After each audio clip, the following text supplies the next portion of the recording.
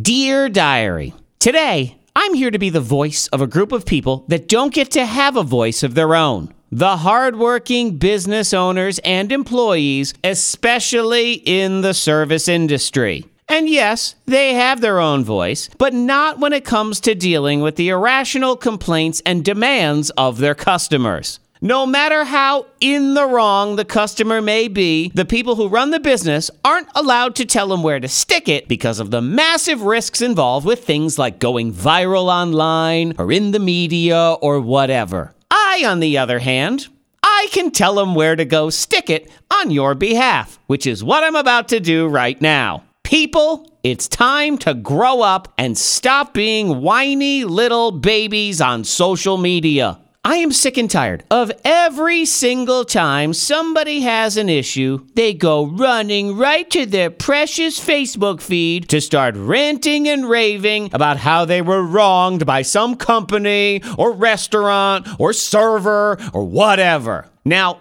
understand, things aren't always going to be perfect, but if your first reaction is, I'm going to blow them up on Facebook, then you need to adjust the way you live your life. Like I said, I am well aware that there are going to be issues, and they don't refill your precious drinks in time. But here's a shocker of an idea.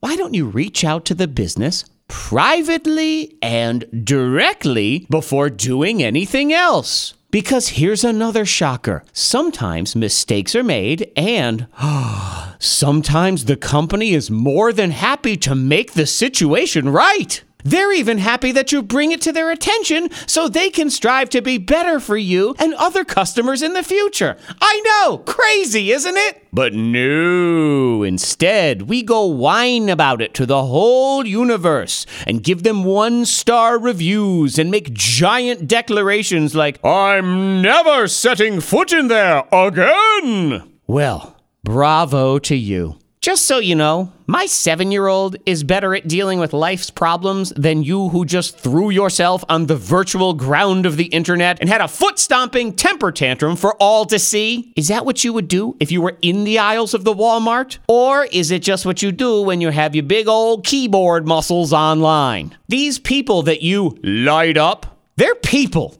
Just like you. They just want to work hard, be successful, and take the dang kids to Disney World with some extra money. So you have absolutely no reason to treat them like you're Queen Elizabeth and they are your underlings. It's time. Time to shut your mouths on social media. Feel free to use it as often as you want to post pictures of your dog, hilarious memes about Taco Tuesday, and to ask us if we all know a good restaurant in Charlottesville because you're way too lazy to look it up yourself. All that stuff is fine, but quit being that person that says, I don't normally post things like this, but... you always post things like this? I don't want to argue about this, but... Actually, you love arguing about this? But today, yes, today, let's all cut it out. Okay, look, I know most of these dinguses aren't going to listen to this request, but if I can inspire just one dingus to shut their trap, that is one less dingus that we all got to deal with. Till next time, diary, I say goodbye.